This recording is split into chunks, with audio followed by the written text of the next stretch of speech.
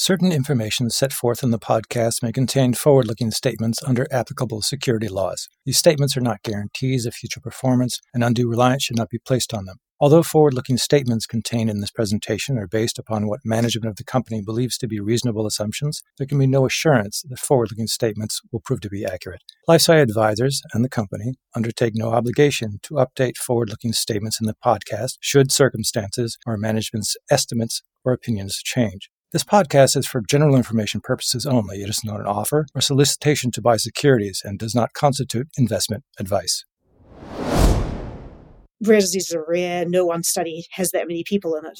But by bringing lots of data sets together, we ended up with something like 20,000 patients worth of data. And that is meaningful to everyone. So by supporting advocacy or advocacy groups, you're supporting these projects, which will then support your ability to run a clinical trial. Hello, my name is Neil Canavan, and this is Benchtop Bios, a podcast series by LifeSci Partners where we introduce healthcare investors to the people and the pipelines driving the biotech sector forward.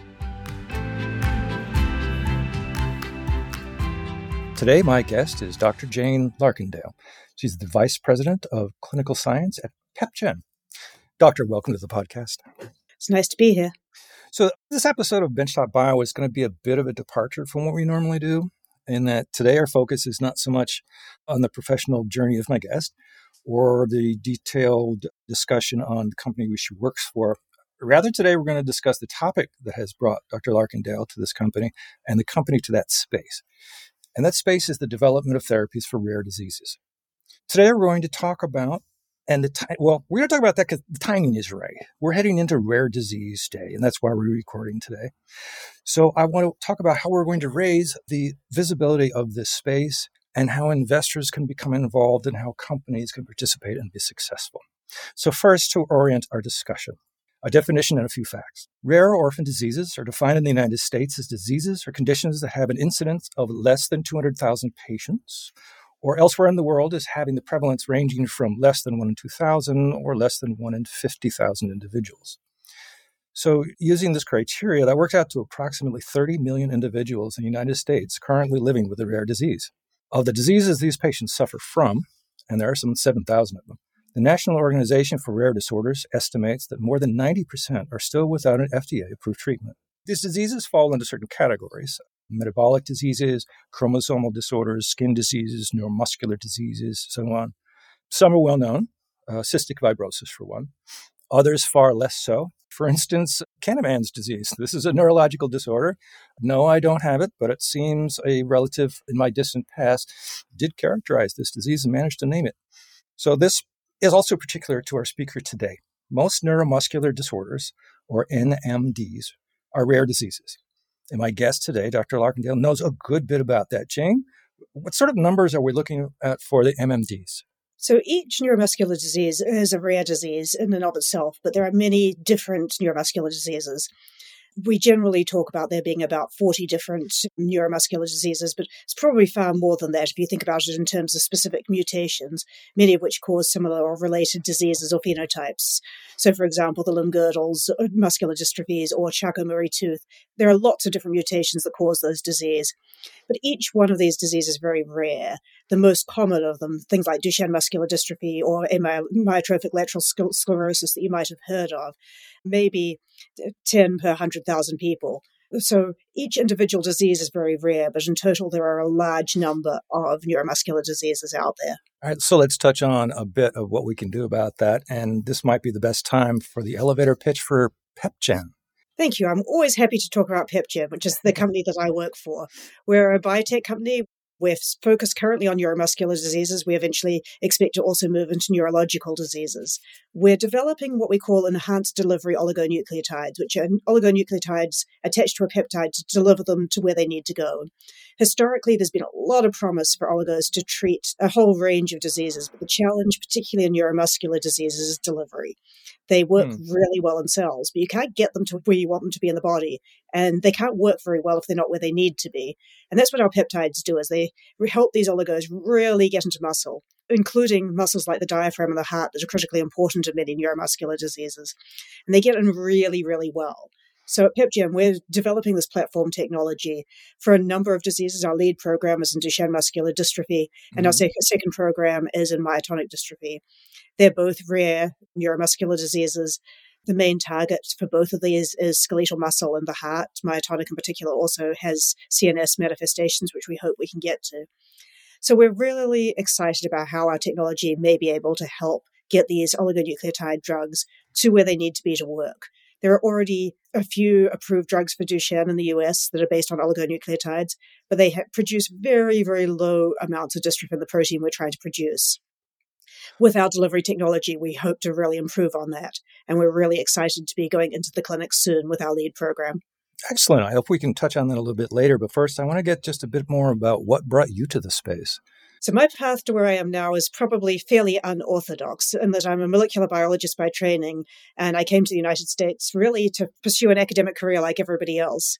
But at some point, I decided to move on from academia, and I landed in the research department at the Muscular Dystrophy Association, which many of your listeners will associate with the Jerry Lewis Telethon, nonprofit that's been around for a really long time, and probably not with research. And that's where I got into working with neuromuscular diseases. And it's really hard once you've connected with these communities to leave these communities. These are people, there's a huge unmet need. These are parents with children who are very sick, who are dying, adults with these diseases who are very sick. And I never really managed to get out of the space. From there, I went into consulting. Eventually, I worked for the Friedreich's Ataxia Research Alliance, another rare neuromuscular disease that I'm still very involved with. And eventually, I moved to the Critical Path Institute, where I launched a global regulatory science consortium to really work at accelerating drug development for Duchenne muscular dystrophy in particular. Having run that for 6 years, as you do, I ended up getting dragged into a whole number of other rare diseases, eventually working on projects to accelerate drug development across the whole rare disease space. And from there, I moved to PepGen. So it's quite a jump to come out of the nonprofit space into a company, but really exciting because I believe in the platform we have, and I think it's going to be able to get at a number of these diseases that I'm really interested in finding treatments and cures for. All right, we're not going to touch on it today, but your journey also took you from New Zealand to Tucson. So there is a story there, perhaps next time. All right. So with that introduction to the topic and the speaker, this is how the conversation will proceed. We'll first discuss briefly the orphan disease designation, what it means and what it doesn't mean. Then the physical challenges of developing rare disease drugs, followed by a brief discussion on reimbursement, and wrapping up with a rundown of novel ways to move a rare disease drug development program forward that maybe you hadn't heard of before. And I'll give you a little hint. It's about investing in these patient advocacy groups. Now, let's start with perhaps the most important bucket, if you want to play in this particular sandbox, and that is understanding what, in practical terms, an orphan disease or rare designation means. Doctor, what does it mean? Let's start with the money part, the tax credits and the PDUFA fees. Sure. So up until the 1980s, there was very little investment in rare diseases. And this was seen as a problem because as we learn more and more about diseases, more and more diseases become rare diseases as you define them genetically. So they looked at what was preventing drug development in the space. And one of the major disincentives to developing a rare disease drug is because you've got such a small population you can sell the drug to at the other end. So your market is necessarily small. So when they set up the Orphan Drug Act, they tried to put financial incentives in place to try and overcome that. So if you develop a drug for a rare disease, you get a 25% federal tax credit for the expenses incurred during your clinical research stage. And they can be applied over 1 year or up to 20 years. And then very importantly these days, as it's getting more and more expensive, you get a waiver of the PDUFA fees when you apply for a new drug application for an orphan drug. At the moment, that runs at about $3 million. So that's not a small incentive to get involved in rare disease drug development. All right, so more better money. Yeah, good. But does it give you more leg room, more room to work? Does it help you work with the FDA as far as, say, clinical trial design, various other resources like that? Absolutely. FDA has a number of programs to try and help us develop drugs for rare diseases. So technically, per the words of the guidance, the evidence you need to develop a rare disease drug is exactly the same as for any other drug. Good clinical trials, strong scientific evidence, all of that good stuff. But FDA and other global regulators all recognize that you can't run a 1,000-person trial in a disease where there may only be 50 patients in the world. That's just not feasible. So they have a number of different ways of working out how we can do this more efficiently. They certainly accept smaller numbers. On certain occasions, they've accepted using historical controls instead of placebo controls or baseline progression of disease versus on-drug progression of disease. There are a number of programs you can apply for which allow you to talk to the regulators more often, get advice more often, submit your documents in a rolling fashion for approval so that they can review them and give you advice, and you can get the next document to them as it's available, to really try and come up with ways that we can generate that really high-quality scientific evidence as to whether a drug works or not, because we are held to the same standards. But you've got to do it with smaller numbers somehow. Can I talk to you about outcomes measures in this space? I know in oncology, where I've done a lot of work, an incremental improvement is enough to get your drug approved. In the rare disease space, does it have to be more of a home run? Not really. It depends some on the technology, it depends on the drug. We talk a lot in rare diseases and really in any disease about risk-benefit. And there have been a lot of programs, actually many of them run through advocacy groups to try and understand how we can codify that risk-benefit. If you've got a disease like spinal muscular atrophy type 1, where the babies are going to die by age 2, you're obviously going to accept more risk than if you're a slowly progressing myotonic dystrophy patient who's going to live a normal lifespan and maybe has a mild disability in later life. So we talk a lot about the balance of that risk versus the benefit, understanding what's meaningful to patients. FDA's had a lot of listening sessions and patient-focused drug development sessions with communities to understand what's really important in that disease. I ran a patient-focused drug development meeting in Friedreich's ataxia, and it was really impressive listening to people in the room talk about what it's like to live with their disease and what would be important to them in a drug, and watching the regulators respond to that. Oh, just stopping where you are is okay. You don't need to improve. I've adapted to living where I am. I'd like to improve, but I'm okay where I am. I really don't want to get worse. That's meaningful to a lot of patients with a lot of these diseases. I see. All right. Now, there is one little more aspect of the act that I want to touch on, which is a bit of a gray area phrase, which is market exclusivity. Is that too fuzzy? No, I think it's very well defined in the regulations if you actually read the regulations. It's basically saying that it's not you're going to be the only drug in that disease space, but no equivalent drug can be approved that does the same thing in the same way for 7 years. So it really gives you that particular little narrow window, but it doesn't prevent other people developing drugs in that disease area because, of course, somebody might come across them a year later with something way better. The first generation drugs for many of these diseases help a little, but you need more than one drug in the arsenal. All right, so let's talk about the challenges of investing in developing drugs in this space. The first challenge that has been on everyone's mind of late because of COVID, and that's enrolling clinical trials. And regardless of global health concerns, this is always a problem in rare disease. There's very few patients. They might be scattered all over the world. Jane, can you give me some real-world situations that you've run into that the average drug developer just doesn't see? Well, recruitment is obviously going to be a problem when there are only a certain number of people in the world living with the disease you're looking at, and even more so for drugs like those that we're developing at PepGen, which for specific mutations even within that disease. So absolutely it's going to be a problem finding the patients. If you want people with a specific mutation, with specific disease, your trials, even your early stage trials, may be multinational with all the complexities that go into multinational clinical trials, dealing with multiple regulatory agencies, dealing with people who speak different languages, who live in different ways. But at the same time, many rare disease communities have become very organized and they have registries and they have natural history studies ongoing. And they can really work with you to find the people who need to be involved in your trial. There's still a major problem in many rare diseases of underdiagnosis, which again, working with the community and working with clinicians is the only way you're going to find those people because we don't really know how common some of these diseases are or who actually has them. How exactly do you do that? You call up a neurologist and hey, have you got any kids that you don't know what's going on? And have you tested this? And how do you facilitate that? You can do it that way. I was actually having a really interesting conversation with a myotonic dystrophy group just this morning at 6 a.m., as you do, about exactly this topic. And many myotonic dystrophy patients, they come in with cardiac complaints and they're seeing a cardiologist, or they're coming in with cognitive issues and they're seeing a psychologist, and they've never found a neurologist. And just something that a lot of advocacy groups are working on is sharing information about their disease to all these other specialties is, hey, if you've got a person who looks like this, you should refer them to a neurologist. And if they get a genetic test, they may or may not be diagnosed, but at least there's a much better chance of finding all those people who are out there who may not have the right diagnosis at this time. And that will help them. And it will certainly help us as drug developers find people who could be involved in our trials. Well, let's take it a little bit farther. I know you have some very concrete ideas about what we can do in this space. The real easy one, and I've run into this in my own life, is participating in clinical trials is not necessarily easy or fun. And it can be expensive. I What mean, do you mean getting biopsies isn't fun? Well, you yeah, don't well, do that for I fun? mean, so are you talking about help along that line or? Absolutely. And that's a really important part of designing a clinical trial for a rare disease is work with the community. They're going to tell you the things that are acceptable to them that maybe aren't acceptable or you wouldn't have thought of. I've had a really interesting discussion. It was with a young man, with Friedrichs, and a company was asking him, so you presumably prefer this pill to be as small as possible because it'll be easier to swallow. And he was saying, well, actually, no. I can't find a small pill in my mouth. I'd much rather it was a bigger pill because then I could find it and I could swallow it much more easily.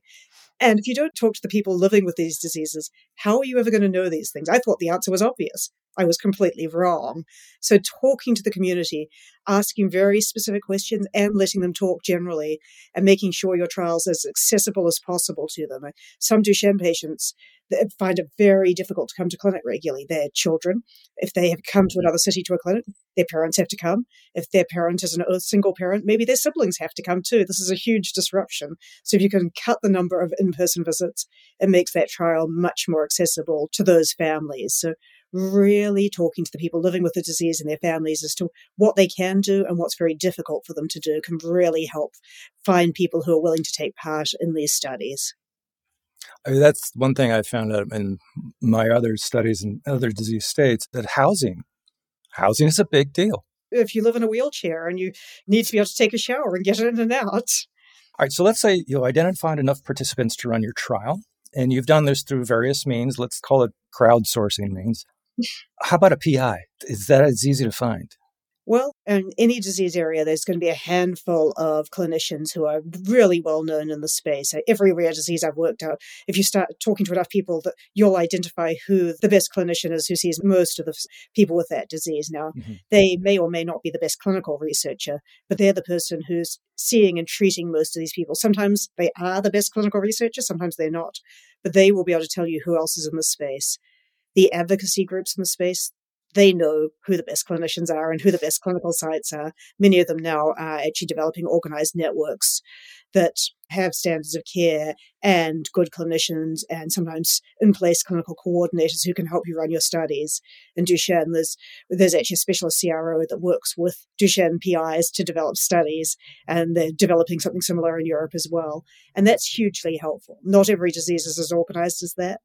Finding the PIs who have worked in the disease before is a huge step up. 2 points very quickly. For those of you who need a Canavan's disease expert, his name is Guiping Gao. He's at the University of Massachusetts. The other point I wanted to ask is to extend the idea of the PI. You also need an institution. If you're dealing with, I don't know how many countries, then you're dealing with how many different institutions. How do you get everybody on the same page? Working with community, working with the advocacy groups, going to meetings, and there are scientific meetings and clinical conferences in most rare disease spaces. There are a number of very high quality advocacy groups that really spend a lot of time on what we call clinical trial readiness, getting the PIs together, agreeing on standards of care for the disease, agreeing on even up to the level of common site contracts if they can, to make things as easy as possible to get things going. Now, it's never as easy as that. You can never sign one contract to say half the world is now involved, but at least the advocacy groups have got the PIs talking about it and got the institutions beginning to think about some of these things. There's been some push towards platform trials that would certainly improve that, but I think it's early days for that yet. Could you elaborate? I'm not sure what that means, platform trial. So a platform trial is a relatively new novel clinical design where instead of going in and testing one drug against a placebo, you have the master protocol set up and you bring in multiple drugs and you're comparing them not just against a placebo. Each arm you'll compare a drug to placebo, but then you can pool the placebo and also compare the drugs against each other. The Healy ALS trial is one that's been set up fairly recently and is now taking drugs. I worked on a protocol for one in Duchenne that's still in development for a number of years ago. But the idea is to reduce the number of people in placebo, reduce those startup costs, and really try and accelerate drug development by cutting down all the paperwork that each trial has to start up, take down, and to share the placebo patients across arms. All right, I see. Well, I know in the larger spaces, cancer first kind of always comes to mind. CROs, lots of CROs. Yeah. We have lots of CROs in rare disease? Absolutely. Many of the major CROs for common diseases also do rare diseases. We have been looking in the early stages of looking for a CRO for our later stage trials here at PepGen. And I've interviewed at least a dozen, all of whom have not just experience in rare disease, but most of them have experience in Duchenne trials at this point. So yes, many CROs have specialist orphan disease wings that are used to these rare disease trials. Okay, so let's get more to a bottom line, which is money. Can't get away from money. I'm not even going to touch on drug pricing here because that's an entirely different conversation and a very long conversation. But doctor, you've been in the space for a while. Give me some bullet points about how reimbursement might be a difficult thing. Reimbursement has been very complicated for these rare disease drugs for several reasons. One, many of them are extremely expensive because that's the way drug companies can recoup their costs, is by charging a lot for these drugs. For some, particularly those that are not so obviously, there's been a lot of arguments here in the US with insurance agencies as to whether they should be covered or not, particularly for drugs that have been approved through accelerated approval rather than the more standard approval pathways. So there are big issues around reimbursement. I gather it's even worse in Europe. I was part of a working group talking about a number of limitations to developing drugs for rare diseases. Apparently in Europe, you've got to make a case to every health agency as to why they should reimburse for this particular drug before you can get paid for a rare disease drug. So there is a lot of challenges right now around reimbursement. But again, as a community, this is something people are really beginning to think about. And one of the offshoots of the working group I was on is another working group through ERDIC, really looking at drug reimbursement and processes for drug reimbursement across Europe. So hopefully they will make some progress and make it easier for us in the future. Is the concept of outcomes measures creeping into this? It's like you need to hit a threshold of response before we pay for this? Well, absolutely. That comes at really two levels of what outcome measures will the regulators accept to approve the drug in the first place, and is that then enough for the insurance agencies to then pay for it? Particularly in neuromuscular diseases, which I know best, there is some fuzziness, if you will, about which endpoints are acceptable to who and what a clinically relevant change is. And this comes back really to some extent to the discussion we were having earlier about what do patients really want out of a drug? What do people living with that disease want? And often people will say, well, you had a small decrease in this endpoint. That wasn't good enough. Well, the natural history of the disease is a huge decrease. Keeping somebody stable is very meaningful.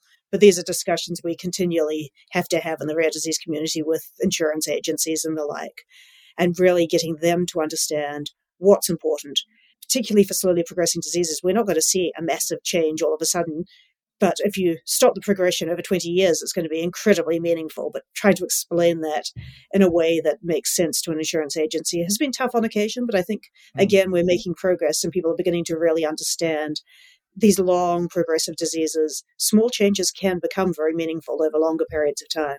All right, so let's say you've overcome all the hurdles we've just discussed. You have your patients, you have your drug, you have your outcome. P-value is solid. You're going to get an approval. Okay. So you pop the cork, you call the chairman of the board, and you have yourself a little celebration. But here's a point of ignorance for me. It's not a winner-take-all situation, right? It's like, oh, I got the drug, so that's what we're going to use now. Probably not. Most of the diseases that I work on, at least in my experience, every rare disease is extremely complicated. Many of them are multisystemic. They affect many parts of the body. And most of the drugs that we develop aren't going to be cures. And this comes down to even stopping progression is important. There are often different modalities of drug that together could make a much more promising drug. Most of the things we're talking about aren't cures. But if I can treat 80% of your disease and somebody else can treat 10% and a third person can treat another 5%, you'll get a whole lot closer. So when I was in advocacy, we always talked about the pipeline of drugs and trying to spread out as, okay, maybe we need to restore the dystrophin for Duchenne muscular dystrophy, but we probably also need an anti-inflammatory and an antifibrotic, and we might need a mitochondrial agent. And all of those drugs together, so you start to really hit all the aspects of the disease. So long as you can hit then the brain and the heart and muscle and the GI tract. So you need all of those things at once, and it's unlikely that one drug will do that. But by working in parallel with a bunch of drugs, you start to really have an impact. Okay, so you see a kid, he's got a rare disease, you have to do something. You don't want to go broke doing it. We've covered more of the challenges than the encouragements here. Doing background work for this interview, I came across a phrase called investing in patient advocacy, which seems to me to be counterintuitive, investing in something that's volunteer. What does it mean? How does that help you? Investing in patient advocacy can mean all sorts of different things. And we've talked a lot about the challenges of how to develop a rare disease drug. And advocacy groups are really at your shoulder helping you with all of this. There's an awful lot that advocacy groups can do, whether it's by helping you work with the people living with the disease and understand what they want, whether it's pre-competitive space projects like getting together natural history data so you understand the disease and you know what outcome measures to measure or what biomarkers can measure. They can bring groups together to drive consensus on standards of care so you can do a smaller clinical trial and still get a meaningful endpoint. They support all kinds of infrastructure, whether it's the patient registries that help you recruit, the natural history studies that help you understand the course of disease, biomarker projects, endpoint projects, regulatory science, even basic science that help us develop our drugs in the first place. So by supporting those advocacy groups, whether it's financially or by just getting involved with them, helping them raise money, helping them bring people together and expertise together to build this infrastructure in the pre-competitive space, you're helping them, but you're also helping your own drug development project move forwards.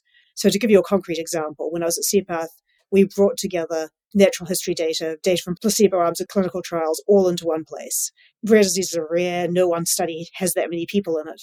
But by bringing lots of data sets together, we ended up with something like 20,000 patients worth of data, which had been collected over 20 or 30 years. But that was a huge amount of data that people could then mine and use to design their clinical trials.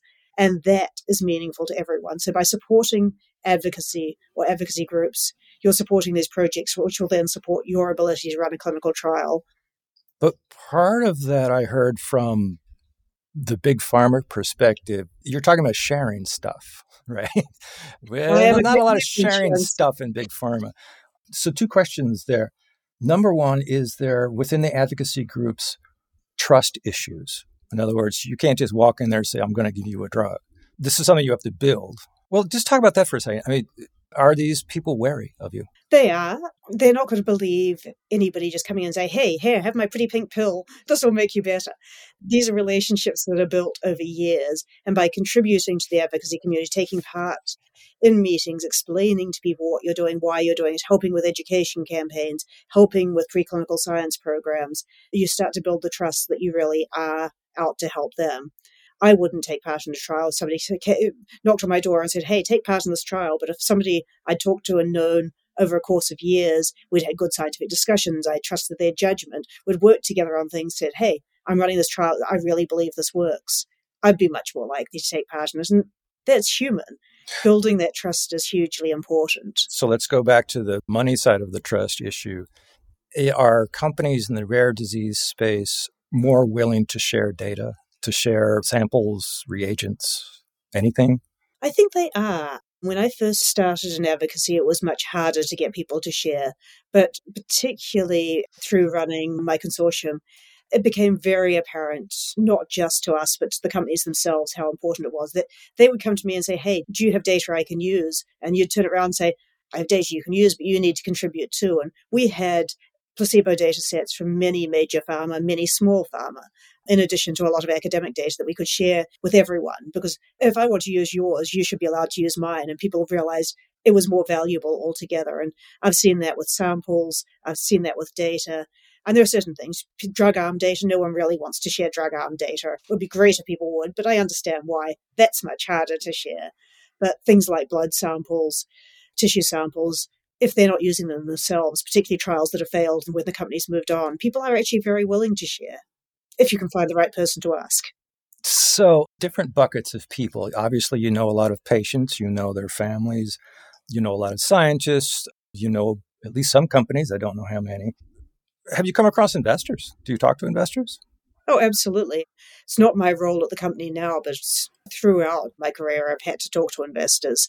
Give me a couple of disconnects that are common. They come in and say, well, I need a 5X or 10X or... Those aren't the sort of questions that people will usually come to me with. I'm normally getting the questions about, is it feasible to run a clinical trial? How many people are there who have this disease anyway? Is there a biomarker? Is there a biomarker? Is there any natural history study? Would I be allowed to do a trial without a placebo? Those are the sort of questions people will usually ask me as more clinical feasibility, because that's my background versus the investment side of things, the actual putting money in. But back in my days at MDA, we launched a venture philanthropy effort where we were investing in small companies. So we were asking many of those questions ourselves as to what the value each company was bringing and what the potential of actually developing therapies was and what the potential of bringing investors in later would be. And now, how about from the company perspective? I don't know how many other companies you've been involved with. Is there a naivete out there of rare disease developers? It depends. The real companies, absolutely not. Certainly some of the academic companies that I have worked with that have come straight out of academia, I'm going to do good, I don't need to take royalties or file IP. I think people have wised up to that, but 10 years ago there was still a fair bit of that out there. And academics who have grand ideas to develop a drug for an extremely rare disease and don't have a good business plan. But a lot of the time, a lot of that has become less common. There are a lot more resources out there to teach people about how to invest and how to build companies. All right, well, let's wrap up here with just a couple more things here in Rare Disease Week. One is first your hopes and dreams, and another would be just a recent readout of what's going on right now. So first, give me, how are things going this last year or two in drug development in this space? Are we making any progress? Absolutely. Rare disease drug development has been on fire, really, for the last 15 years. More and more drugs have been approved for rare diseases. I think Why? About 50% of the drugs approved by FDA last year were for rare disease indications. It's really become the next generation. And that's not so much necessarily as the investment. It's because as we learn more and more about diseases, even diseases we thought were common, I talk about cancer as a disease. Cancer's not one disease. No. Cancer are thousands of diseases, which I'm sure you know. Yeah. But the more we know, the narrower we get. And everything's a rare disease when it comes down to it. So there's been a lot of interest in figuring out how to develop drugs for rare diseases. There are an awful lot out there that are a huge opportunity that we don't have treatments. Some of them are going to be easier to treat. Others, much, much harder. But there's a lot of opportunity out there. And as we've got new technologies, gene therapy, CRISPR, the oligotherapies, they've all moved forwards. They've all had problems as well. Our first generation oligos didn't deliver well. Our next generation oligos look much better. Will there be a next generation beyond this? We're already working on it. So there's lots and lots of opportunity of new technologies and new ways of getting at some of these very rare diseases, which is quite exciting. All right, in closing, I want something specific and something general. Specific, when is your next catalyst at PepGen? In general, what is something you don't have right now? You're very passionate about this space. You're trying to get the ball over the line. Something that perhaps next year, 5 years, that you'd like to see happen. So in terms of something very specific, our next exciting moment will be launching our first clinical trial, which we are hoping will happen in the next couple of months. We're working very hard to getting our first drug into people for the first time. So that's really exciting for PepGen. In terms of something general that I hope to see over the next 5 years, I really hope to see, well, actually, there are two different things from the two sides of my brain. One is to really see our platform technology fulfill its promise and really be able to deliver oligos to the places we want them to go and really address some of these rare diseases. I see our platform technology as having huge potential, but until you've been in humans, it's just potential. And I want to see it in reality in the next 5 years. So that's very exciting to me. And then the other side of things is I've spent the last 15 years building these projects to share resources to really work more collaboratively in the pre-competitive space to accelerate rare disease drug development. We're beginning to see dividends. And I think there are new programs coming out in Lorem as a nonprofit that I'm fascinated by, which are really figuring out ways to not just address the rare diseases, the diseases that are 1 in 10,000, but the ultra rare diseases, the smaller and smaller subgroups, and figuring out regulatory pathways to develop drugs for very rare diseases is going to be the next challenge. And I think we're going to realize it in the next 5 to 10 years, and something I'm really excited to see, both for PepGen's technology, but also for the rare disease community as a whole. Fantastic. Thank you so much. Today, my guest has been Dr. Jane Larkindale. She is the Vice President of Clinical Science at PepGen. Jane, thank you so much for talking to me today. No, thank you. It's a topic I feel strongly about, as you can tell. Oh, I can tell. Thank you for listening to this week's Benchtop Bios. I hope that this episode will serve as yet another data point to guide you in your investment strategies. If you wish to hear more of life-size benchtop bios, please subscribe to the podcast on iTunes, Spotify, or Google. Also, if there's a company or a particular executive you'd like to get to know, I do take requests. Please send those to ncanavan@lifesciadvisors.com. Until next week then, goodbye, or for that matter, good sell, whatever boosts your portfolio.